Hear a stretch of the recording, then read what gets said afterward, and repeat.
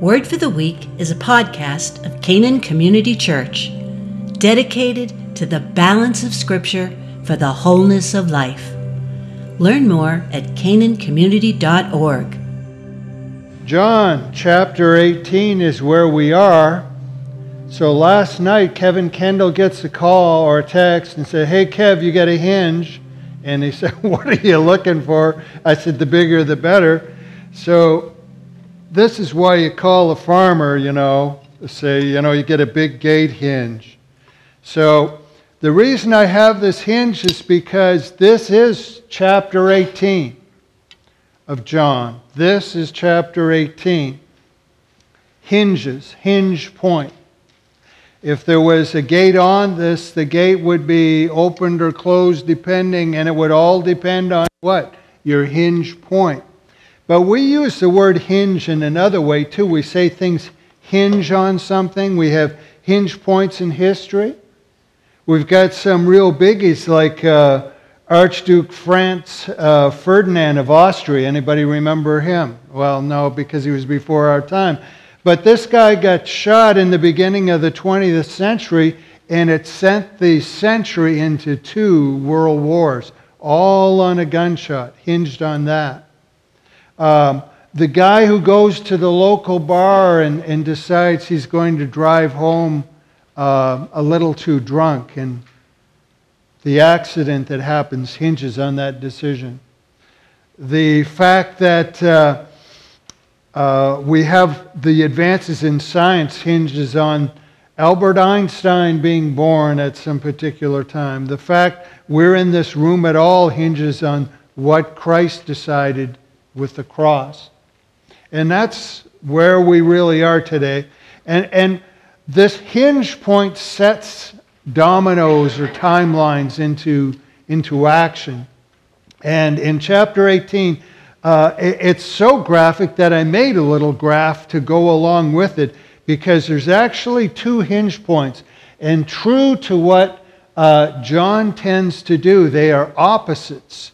And the opposites are what are going to teach us what's going on here. And chapter 18 is almost like the action side of a good movie. It just starts this back and forth. It goes Jesus, Peter, Jesus, Peter, Jesus, Peter, Jesus, Pilate. And there's a whole lot that happens there, hinging on one event, but we'll look at that as we go through it. But we need backstory. Why? Is because this happened in real life. Things began to happen in real life for real reasons. And when we realize it here, you know what that does for us is then when we look at our lives and we say, you know what, God still does real life things for real reasons. So what's going on in here? How does all the backstories work? Well, let's start, and we'll go through with Jesus' timeline, the white line up there. And Jesus has left the upper room. Everything's just kind of flowing along there. They cross the Kidron Valley, across the brook. They go up to the Olive Garden of Gethsemane. And Judas has found his opportunity. Now is the time to strike. They're away from the city. They're away from prying eyes. And we're about to hit the hinge point. And the hinge point is really not Judas. It's what they do after, the reaction to what Judas has put in motion himself. Verse 2, and of course, you'll notice there's only 2 things to follow along. If you have your guide sheets, it's going to be the chapter itself and this graph. Starting verse 2, now Judas, who betrayed him, also knew the place, for Jesus often met there with his disciples. So Judas, having procured a band of soldiers and some officers from the chief priests, band of soldiers. So who would the soldiers be? What nationality are the soldiers? Romans. Okay, we just want to make sure we get that down. The soldiers and some of the chief priests and the Pharisees were there with lanterns and torches and weapons. Every word in there is loaded with a backstory. What's going on here? Well, first of all, the word band would actually be in the original Greek spira. And spira technically means 1/30th of a legion, which means that there should have been 500 Roman soldiers making this little operation happen. That's a lot of muscle, isn't it? 500 of the best trained warriors in the world at the time. And these soldiers were coming with lanterns. And that's not enough light, so they have torches. And they don't just have that, they have weapons. And we start asking, well, for one guy that we know as the Prince of Peace, that's an awful lot of muscle, that's a lot of weapons, that's a lot of equipment, a lot of people. What's going on? Well, let's go back to the time. The arresting party, as you people so aptly said, were Roman soldiers. If you know the history of Judah at this time, there have been a number of guerrilla attacks of some type or another. There is actually even a insurrectionist, a zealot by the name of Jesus around at the time. There's a lot of these, and see, they know they didn't have the firepower and the muscle, so they did what less equipped armies do, guerrilla attacks. So they would wait for a column or a cohort of Roman soldiers to be somewhere isolated, and then they would ambush them and attack them.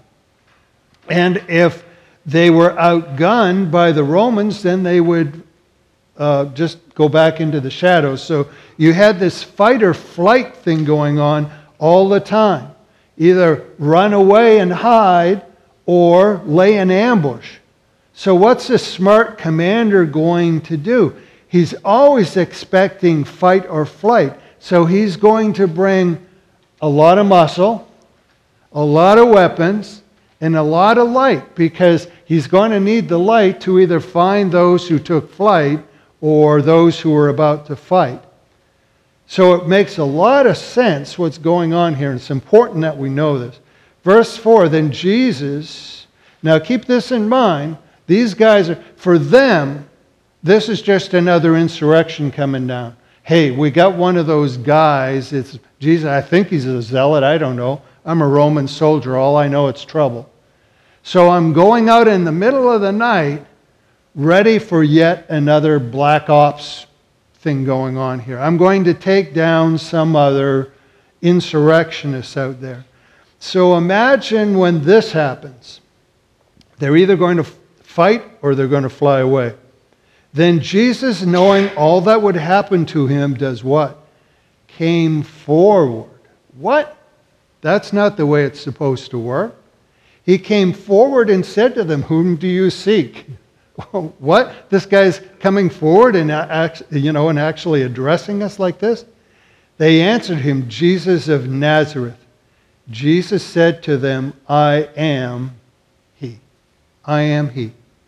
Admitting Judas, who betrayed him, who was standing with them. When Jesus said to them, I am he, they drew back and fell to the ground.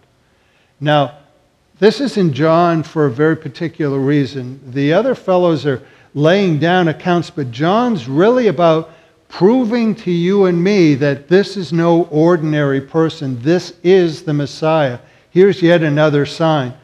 Why did they fall down? We're not really told, but there was something about Jesus Christ that apparently 500 plus hardened warriors went back on their heels and fell down. It must have been impressive, whatever it was. So he asked them again, who do you seek? And they said, Jesus of Nazareth again. And Jesus answers, I told you that I am he. So if you seek me, let these men go, his disciples.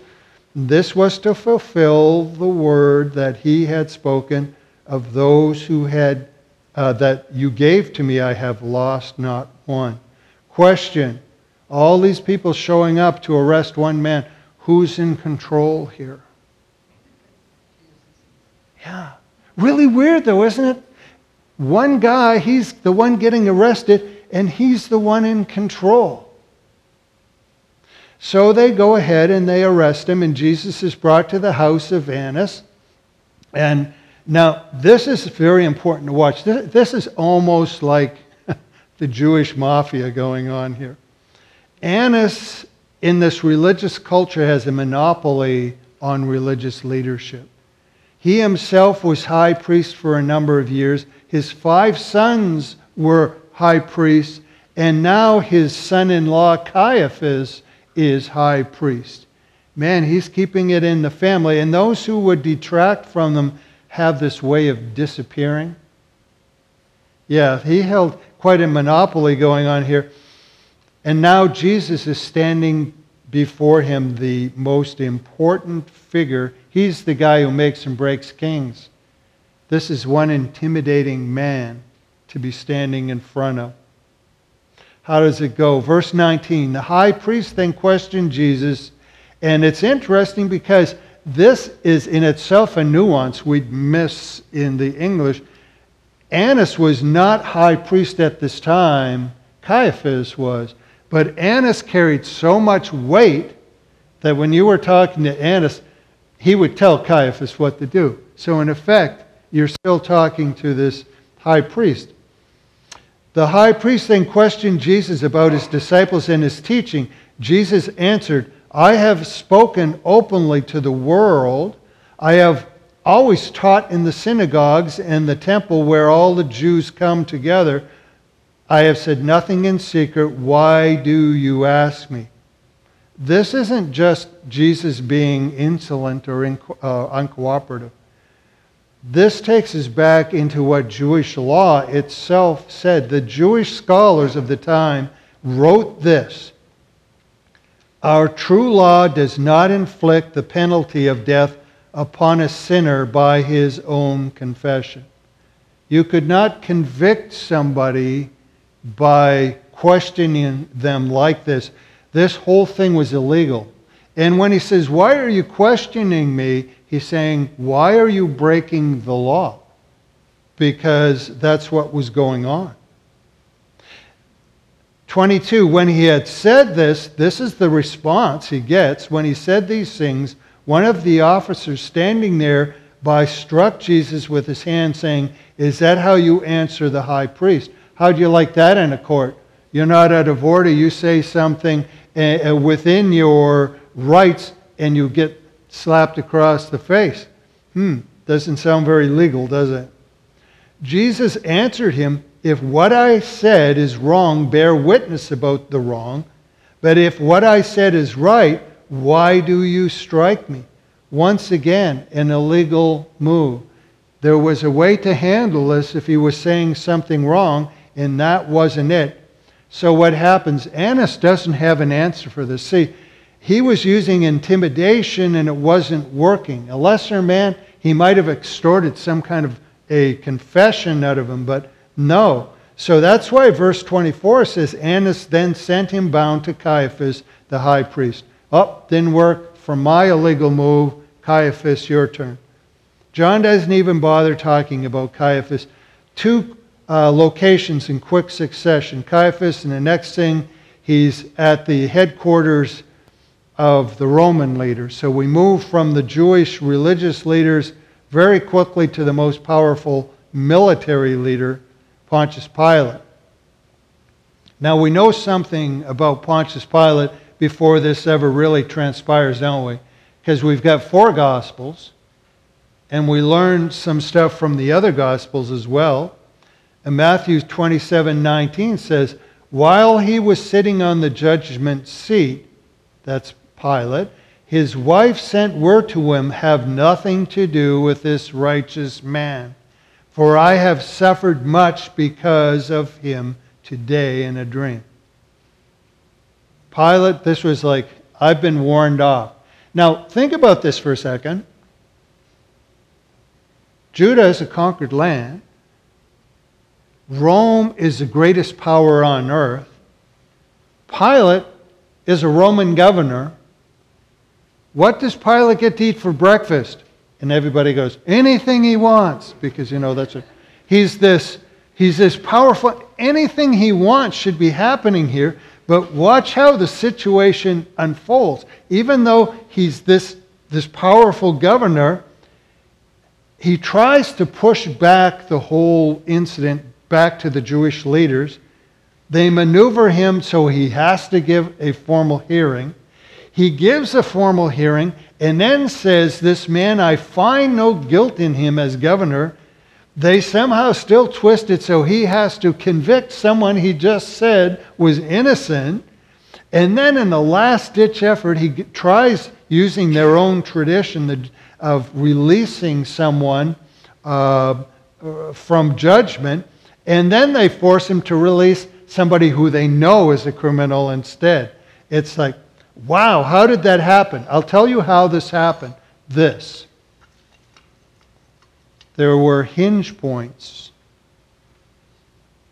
in Pilate's life. Hinge points. How so? Once again, just a little more backstory. Rome had two classes of provinces. They took all the world they conquered, divided it into provinces. You had those places that said, this isn't so bad. Let's cooperate with Rome. So they didn't have to put soldiers there at all. So those people who did that were left to govern themselves. They didn't have Roman soldiers in the area. And then they would report back and forth to Rome. Now, if you were a troublesome place and you didn't want to be under Rome, then the emperor would take direct control over those areas, and then he would have his governor or procurator. I probably said that wrong. Somebody else can tell me later.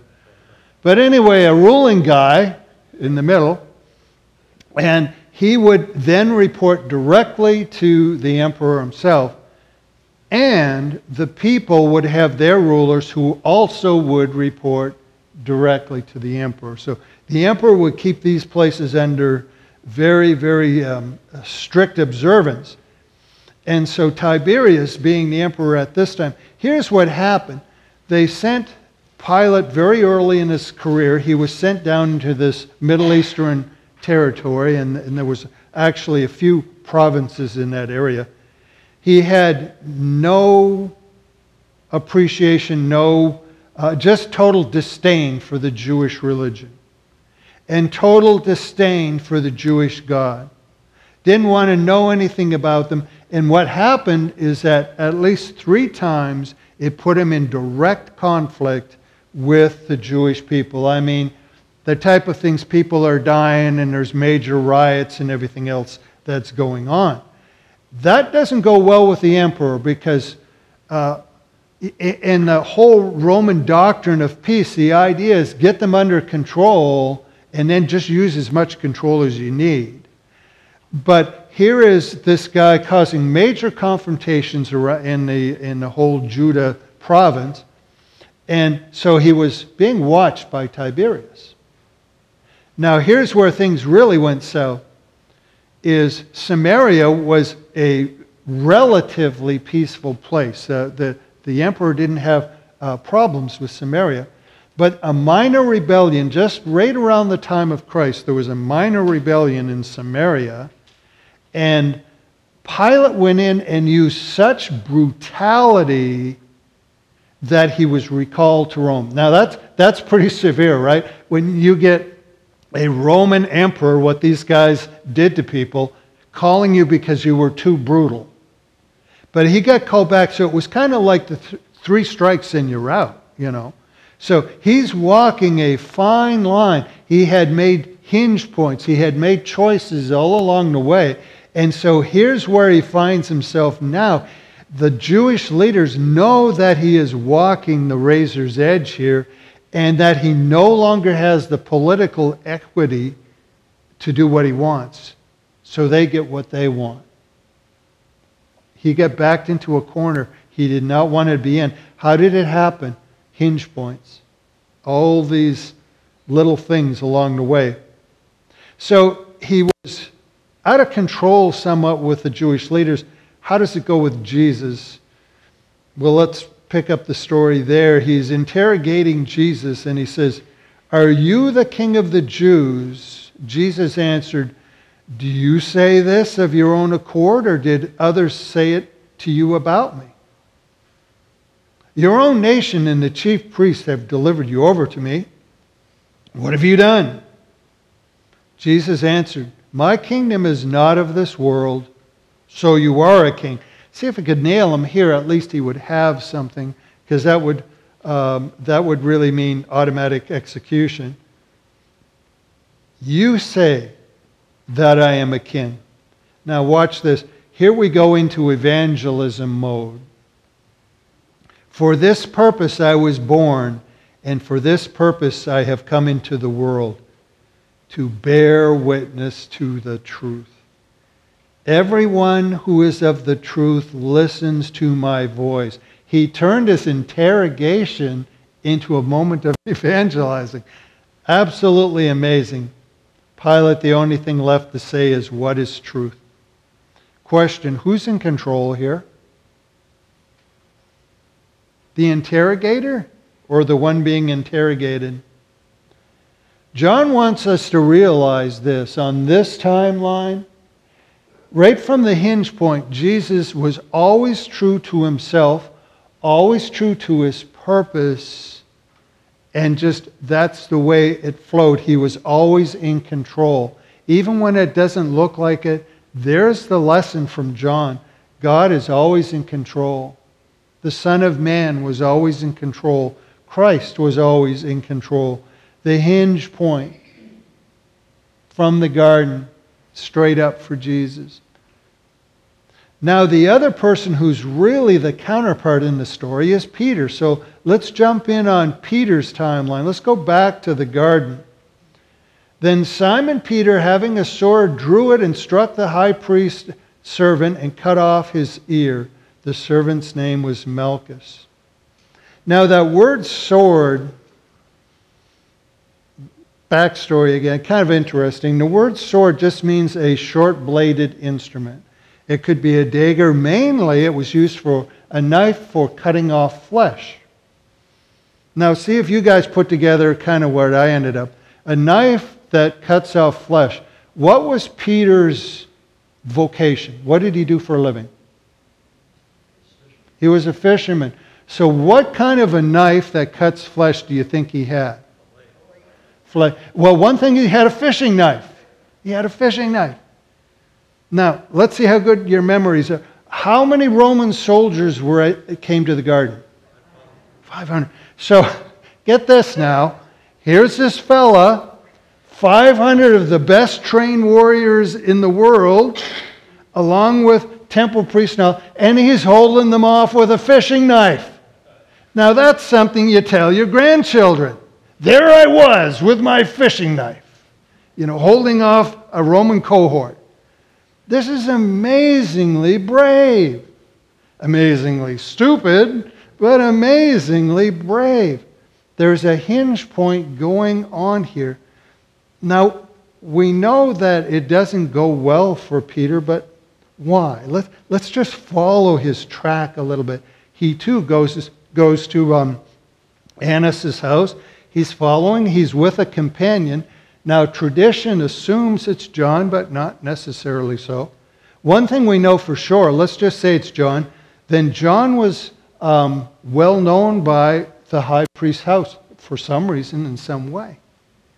So here comes this Nazarene following in the context that he's coming to see what happens to Jesus in this high priest's house. He knows that he's a disciple. There's no question that this fellow is a disciple of this Jesus that they're questioning. They're met by, actually he gets let right in the house, and then Peter is ushered in because he is a friend of John, and he's being ushered in. And there's a little girl answering the door, letting people in and out. And the way the wording goes is neutral curiosity. When this little girl asks, she says, are you a part of this group too? Are you with this guy? Are you part of this whole thing? So it's very neutral. It's very non-threatening. And yet, this guy who held off 500 soldiers with his fishing knife stands in contrast to Jesus, because before the 500 soldiers, Jesus said, "I am he." And before this little girl, Peter says, "I am not." I am not. But why? Wow, that's quite a change. Hinge point. Back in the garden, the only violence carried out by the disciples was by Peter and his fishing knife. And he cut off the ear of a servant, and the servant was from this very household. It may be not so surprising he says, "I am not," because he's in some kind of hot water there if he gets figured out. Isn't it amazing what we as human beings will do sometimes not to be found out? What have you done that maybe at some point you just assume other people didn't know? You kind of cover it up. Something that you don't want known. It's amazing what we'll do not to be found out. Hinge point is the thing that was done in the first place, right? So then Peter melds into the background and he mingles with a group warming themselves by the fire. And they look at him and say, "You must be with that guy." Now I want you to think about this for a sec. He came with a Nazarene, and they were questioning a Nazarene, and they had their own way of dressing. He's standing there by the fire, dressed like a Nazarene, and he goes, "Oh no, I'm not with them." How silly can you look, right? When you're covering up, it's just like, who ate the last piece of cake? I don't know. You know, it's that kind of a thing going on. His hinge point, and he's still trying not to be found out. But that's not the climax. See, you start with the little girl. No, she's just curious. Then you move on to these guys that are kind of suspicious. "Haven't I seen you with Kelly DeTramp somewhere?" Yep. That type of thing. But now the climax is this. A relative of Malchus says this, "Did I not see you in the garden with him?" Now the wording has now changed. It is a challenge. It is, "I have witnessed you in the garden." Try and deny it. And it's not surprising what the response is. Mark 14:71, "But Peter began to invoke a curse on himself and to swear, 'I do not know this man of whom you speak.'" Desperate to cover things up. What do we do when we just don't want something to be known? We raise the ante, don't we? We just get louder. We just think raising the voice maybe makes a difference. "I'm not lying. May the temple fall on me." He's gone from holding off a Roman cohort with his fishing knife to calling curses on himself by the very person he claims to be following. All on a hinge point. It happened here, and it went down after that. Just a down hinge point for this poor guy. But was it really all so bad? I mean, okay, so we know that Jesus wasn't too favorable about that. Here's Peter cutting off people's ears, and he says, "Peter, don't do that. It's not nice." But was it really so bad? I mean, when you think of it, Peter was giving his all. It was like a suicide mission. But the question would come, and this really fits in with the church today, if Peter was giving his all, what was the all he was actually giving? What was the all he was actually giving? Backstory, and you'll see where I'm coming from with this. The damage was this starting out. All these soldiers are showing up because this is just another insurrection. This is just another guy promoting hate under another name is just another thing going on here, another religious fanatic. The only thing that would change that would be at the hinge point, how he reacted. Jesus reacted, I am he. Peter struck out with a knife, just like everybody else would do. Just like any other zealot, just like anyone else that's in the world with whatever the new cause is. See, what I'm getting at here is Peter would give his all, but you know what he was giving was all of his old self. Now, I don't mean laying down at the cross. I mean he was going to serve God as best he could using his old self. You know that part we say we're supposed to bury at baptism? That old self. Aren't you glad that people in the church today don't try to serve with their old self? You know, like the guy who's learned all the political tricks because he's been out in the world system and then decides, well, I'll just take them and start using them for the Lord. Or how about this? The savvy businessman who has really done well in business, so he's going to turn the church into a business model that's really going to have some effect. Or how about somebody who always was a talented speaker? Man, they had a natural charisma. So they take on the pulpit.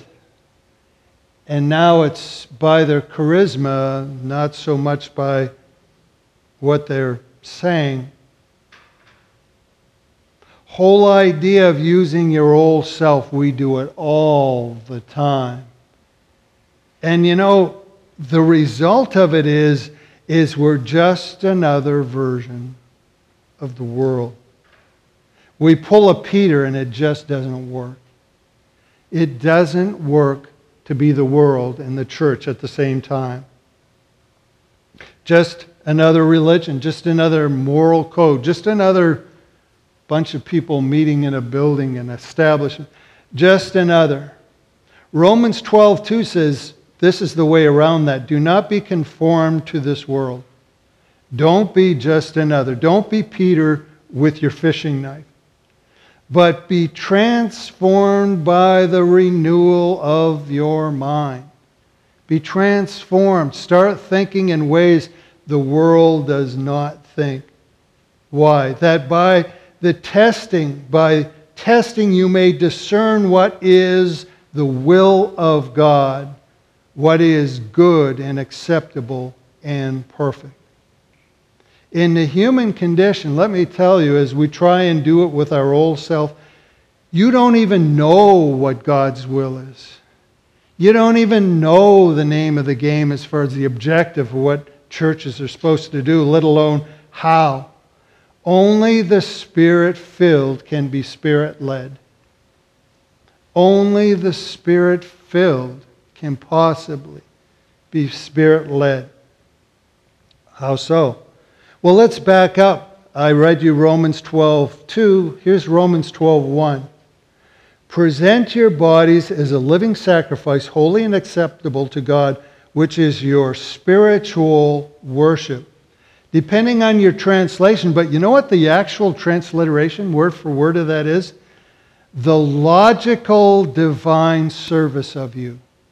The logical divine service. Now here's the thing, God's priorities are not logical to the human mind most of the time. They're not logical. The only way for them to be logical is to have a transformed mind. Then they start making sense to you and me. If you try and do the God thing with the old self, you inevitably, you'll pull a Peter. And how did it end for Peter in this case? Seemed like such a good action in the beginning, but Matthew 26, 74, 75, just summarized. And immediately the rooster crowed, and Peter remembered, and he went out and wept bitterly. That's what happens when the old self tries to do God stuff. it ends up in something pretty bitter. Thankfully for Peter, for us, Christ is greater than our hinge points. And Peter's redeemed at the seashore, and he's filled by God's Spirit in the upper room. But the mark of this fateful hinge, this one, remains. Why? Why does the gospel have it in there? Because it's a warning to the rest of us. This is what happens when it's the wrong hinge point. Everyone's spiritual path hinges on critical moments. Everyone's spiritual path hinges on critical moments. Critical moments hinge on your decisions, and our decisions hinge on the conditions of our mind, conformed or transformed. Your mind is one or the other. Conformed or transformed. Well, I'm a professing Christian. Good for you. Conformed or transformed. Still a question. Whole thing with a hinge. It works on a pin, doesn't it? Now, if that pin were a bread wrapper, it wouldn't be much of a hinge, would it? The quality is going to depend on what that hinge pin is really made of. Is your hinge pin in the decisions you're making, even as you try and follow Christ, is it based on your old self? Just you and your fishing knife? Or is it based on a transformed self that's ready to do some kingdom work?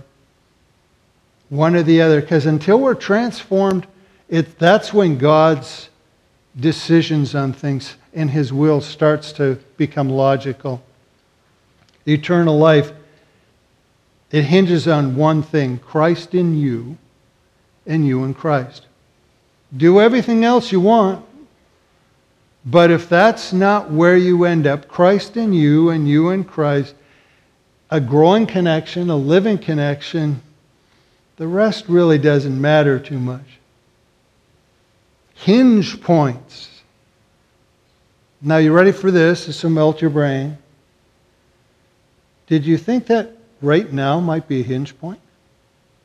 Right this second. Right this moment as you're sitting there in your seat. In a moment, I'm going to have Jim come up and wrap us up in prayer and ask him to take us into a kind of a fresh breath of the Spirit before we dismiss. But you know what? There will be a hinge point. When Jim comes up here and prays, you will either hear him with your old self, and there's lots of old selves in churches, or you'll hear him with a transformed self. And when he's done, you'll have taken a fresh breath of the Holy Spirit, and the transformation will continue, or you will go out of here the same way you came in, your old self. Just Peter with his fishing knife. But we don't have to. The time of prayer is an opportunity to know. It's an opportunity to grow. It's an opportunity to transform. You can make it a moment where you rest in God and God rests in you, or you cannot. Nobody can force you. It'll be your choice. Wonder what that hinge point will be, even at this very moment.